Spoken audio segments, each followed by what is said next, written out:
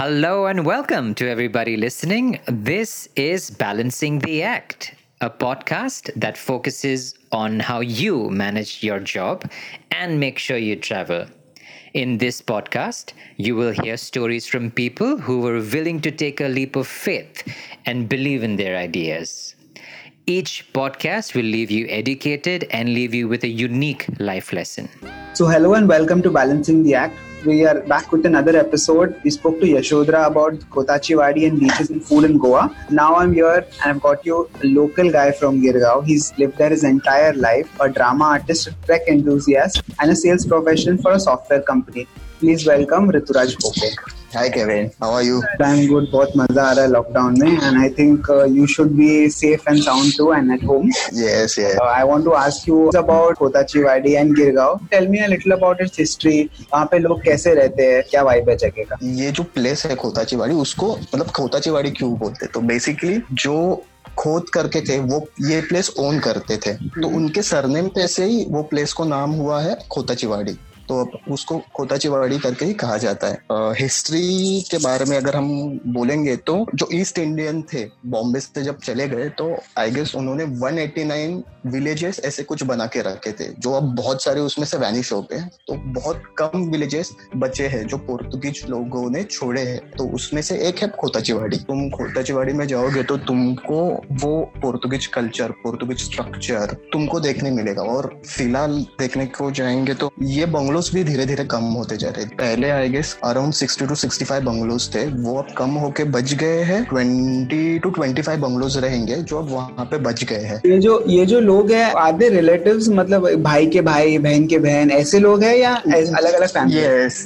Yes. खोताची वाड़ी की आप लोकेलिटी देखने जाओगे, मोस्ट ऑफ कैथलिक्स लोग वहाँ पे रहते हैं और वो families like Pereiras, then I guess Phillips ऐसे सरनेम्स हैं उनके, वो बंगलोज ओन करते हैं। तो मोस्ट ऑफली जो रिलेटिव्स हैं उनके पास ही वो बड़े बड़े जो बंगलोज है वो ओन करते हैं। और मैंने सुना है कि द फूड ओवर हियर, यहाँ पे कुछ अलग टाइप का फूड भी मिलता है, सी फूड या कोई एक पर्टिकुलर रेस्टोरेंट है जो काफी फेमस है यहाँ पे। Can you tell me a little about that? If you have eaten over there, क्या खाना चाहिए? Any suggestion? खोताची वाड़ी में ही एक जगह है जिसका नाम है अनंत आश्रम, और हम लोग उसको मराठी में खानावळ बोलते हैं। जो आप प्रॉपर होममेड फूड खाना चाहते हो तो आप वहां जाके विजिट कर सकते हो। और बेस्ट पार्ट, वहाँ पे सी फूड बहुत बढ़िया मिलता है। जो ऑथेंटिक मालवनी कोंकणी जो फूड है वो आप वहाँ पे जाके खा सकते हो। मैं रिकमेंड करूंगा कि आप फिश थाली ऑर्डर करो। बेसिकली वो सीजन पे बहुत ज्यादा डिपेंड करेगा कि आप कौन सी फिश आपको वहाँ पे सर्व होगी। खोताची वाड़ी के बाद हम लोग और क्या क्या चीज एक्सप्लोर कर सकते हैं, गिवन दैट यू नो तुम वही एरिया के हो?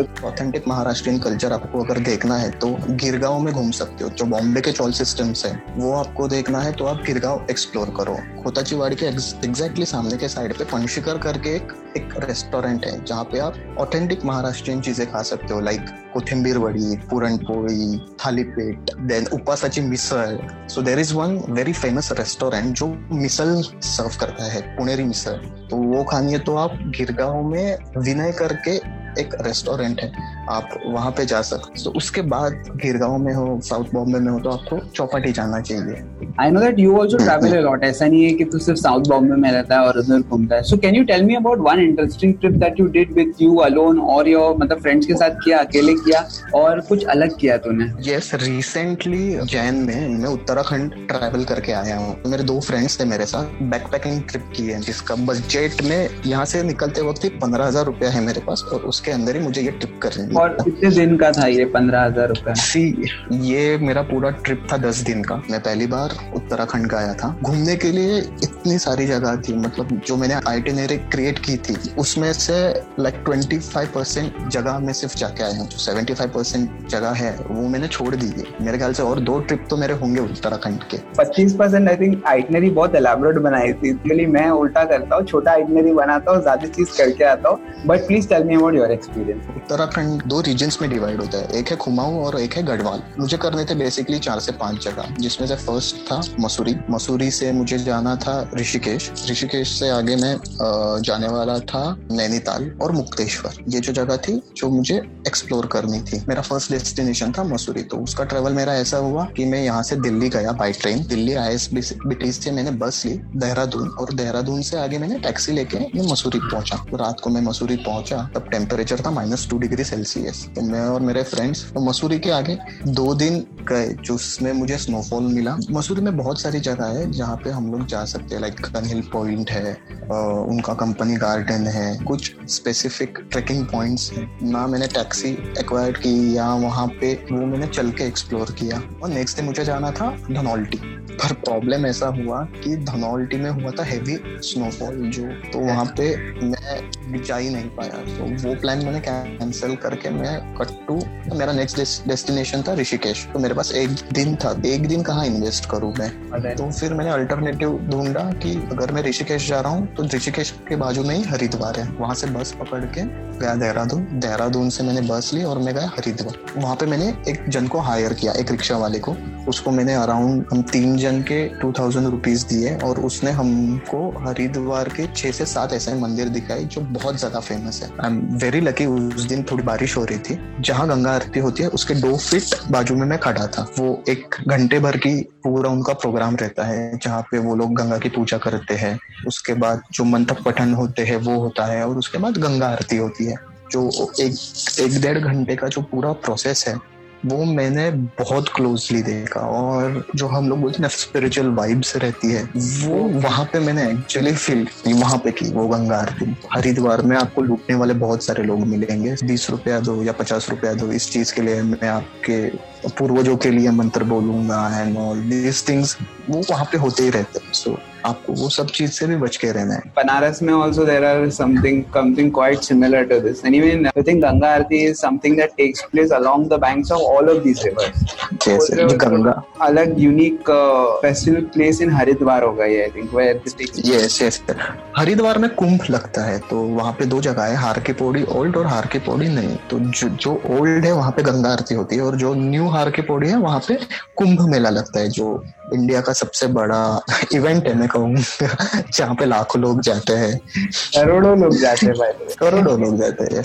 मैं कुंभ मेला भी so I know कि कितना स्पिरिचुअल है ये, and I understand the sentiments of people. And वहाँ पे आपको लाउड स्पीकर पे लोगों की आवाज सुनाई देगी कि ये आदमी मिसिंग है, वो आदमी मिसिंग है। तो जो पिक्चर में लोग देखते हैं वो एक्चुअली वहाँ होता है। एक्चुअली आधे पिक्चर की स्टोरी कुंभ मेले में तो स्टार्ट होती है। Correct. So it is a lot of culture, a lot of people coming together, and बहुत फील आता है। Even though I had gone there for like 2-3 days, मुझे बहुत मजा आया था कुंभ मेले में पर्सनली। ऋषिकेश में ना सिटी में मेरा कुछ नहीं था, तो मेरा एक फ्रेंड था, उसने मुझे एक प्लेस सजेस्ट की थी। बुल्लर करके एक गांव है, मेरे सामने गंगा बह रही थी जिसका वाटर पूरा मुझे नीला नीला दिख रहा था। सामने एक छोटा सा विलेज था जो एक छोटे से माउंटेन पे था, जो मुझे वो टेंट्स दिख रहे थे, और बीच में वो क्रॉस करने के लिए एक लंबा सा ब्रिज था। देख के मैं बोला भाई मुझे यहाँ पे 2 दिन रुकना है। वहाँ पे हॉस्पिटलिटी बहुत ज्यादा अच्छी थी। वो लोगों ने हम लोग से 900 रुपया पर डे चार्ज किया रहने के लिए, और सब कुछ खाने पीना आपका जो कुछ भी।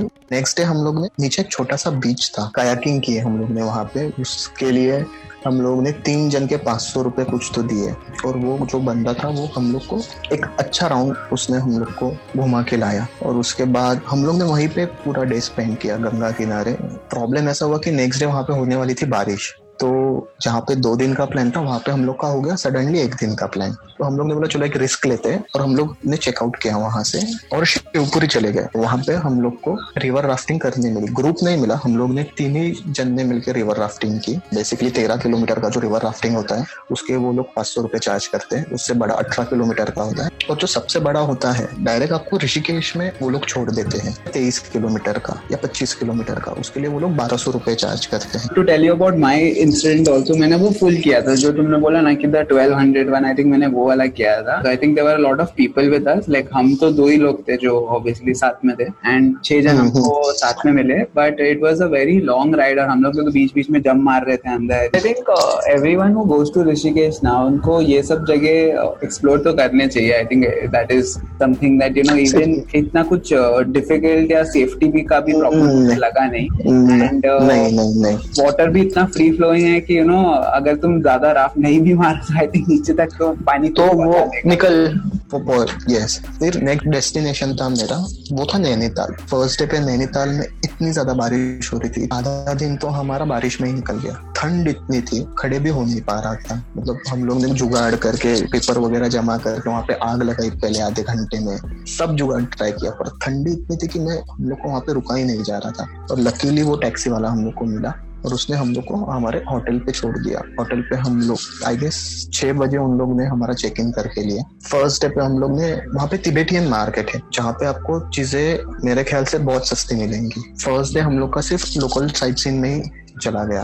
तो नेक्स्ट डे था हम लोग के पास, तो नेक्स्ट डे नैनीताल के जो बहुत सारे पॉइंट्स थे, एक साथ भीमताल या Khurpatal, Himalayan point, snow view point, suicide point, lovers point, फलाना डिम का, जो नैनीताल के बेसिकली जो एक पॉइंट्स है वो मैंने देख लिए वही दिन में। हमारे पास बहुत ज्यादा टाइम बचा तो हम लोग वहां से गए मुक्तेश्वर। ये नैनीताल डिस्ट्रिक्ट का सबसे हाईएस्ट पॉइंट है। तू एडवाइस करेगा कि लोग को should take this taxi and do this sightseeing या साइटसीइंग बहुत नहीं लगा? अगर आप चल के भी करोगे तो प्रॉब्लम नहीं है, पर उसमें आपका टाइम बहुत ज्यादा इन्वेस्ट होगा। If you are 3 to 4 people तो 2000 रुपए आपको स्पेंड कर, मेरे ख्याल से आप अगर कहाँ पे भी जा रहे हो तो चीजें ज्यादा देखो। तो मुक्तेश्वर में एक्चुअली शिव मंदिर है, वहां पे महाशिवरात्रि में बहुत बड़ी यात्रा होती है। सो अराउंड 1 लाख पीपल वहां पे आते हैं। बहुत बहुत बढ़िया प्लेस है Mukteshwar. Highlight of your trip क्या था? ये सब ना तुमने मतलब मेरे को इन ब्रीफ बताया कि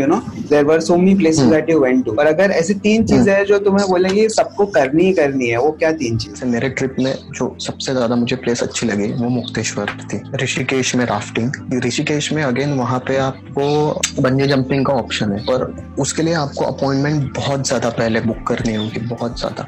तो आपको प्री प्लान होना चाहिए वो चीजों के लिए। यस। और मेरा सबसे बड़ा हाईलाइट था वो आया ये मुक्तेश्वर वाले नेक्स्ट डे, क्योंकि वो दिन पे रात को हम लोग दिल्ली के लिए वापस आने वाले थे, क्योंकि हम लोग दिल्ली से मुंबई फ्लाइट लेने वाले थे। तो मुक्तेश्वर के बाद भी मेरे पास और एक दिन बचा था। मैं चल के नैनीताल एक्सप्लोर करने वाला था।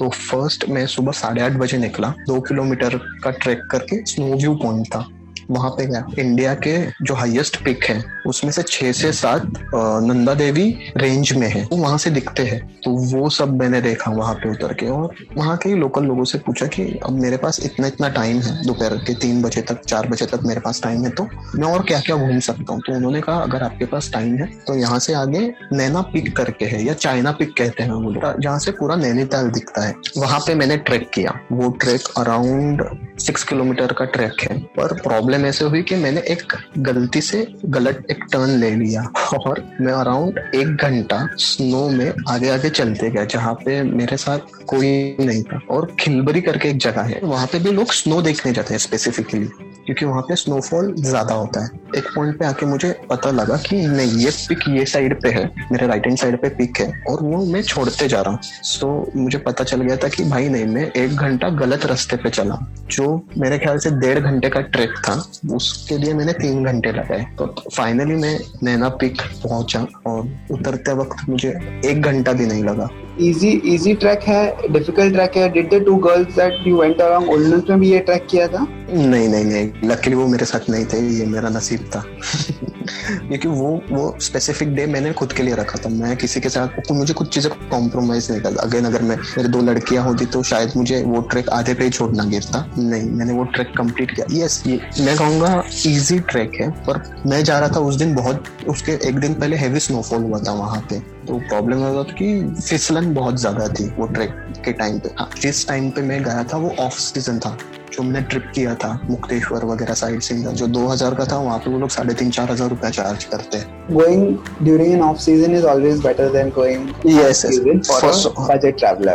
Budget travel अगेन, अगर आप ऑफ सीजन जा रहे हो तो बहुत कम लोग रहते हैं वहाँ पे, आप चीजें ज्यादा एक्सप्लोर कर सकते हो, सर्विसेज बेटर मिलती है, तो उनके लिए जो मिले वो अच्छा रहता है। दैट इज चीपर एंड मेरे ख्याल से बेटर है। आपको अगर ट्रैवल करना है, आप बैकपैकर हो तो मैं रेकमेंड करूंगा कि ऐसा ऑफ सीजन जो Superb. So I think मुझे I have got an understanding of how you've done what you've done, and हम लोग ने start किया था बॉम्बे की कोताची वाडी and we finished at Nainital Mukteshwar. So I think this was a very nice conversation. Thank you, Ruturaj, for being with me and speaking to me and sharing your experiences. So I understand that you're on Instagram, and like you mentioned, you will share all the contact details and stuff with me.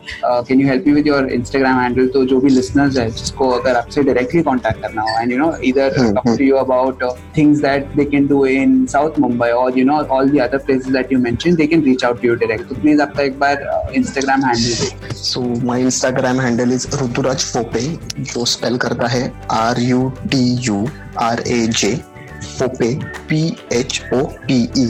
So anyone in South Mumbai, अगर उनको कुछ भी problem होगा रहने से लेके घूमने तक, so they can message me on my Instagram. Again यहाँ पे अगर आप आ रहे हो बॉम्बे का, so I'm basically from theaters. तो अगर आपको theater culture explore करना है तो yes, I can suggest you some good place आपके टाइम के हिसाब से. So thank you. So Ruturaj is also going to help you with plays and things that you can do in Bombay. And I think we've had a conversation about everything from the Anant Ashram that we spoke of to where you should stay and who you should get in touch with. So I think this one would be quite insightful, and also even when you go with friends, you can keep a day to yourself. I think that was my takeaway from this. Thank you, Ruturaj, for being here. Thank you, Kevin. Thank you. This podcast is brought to you by bagpackerme, Instagram handle @bagpackerme. Follow, share.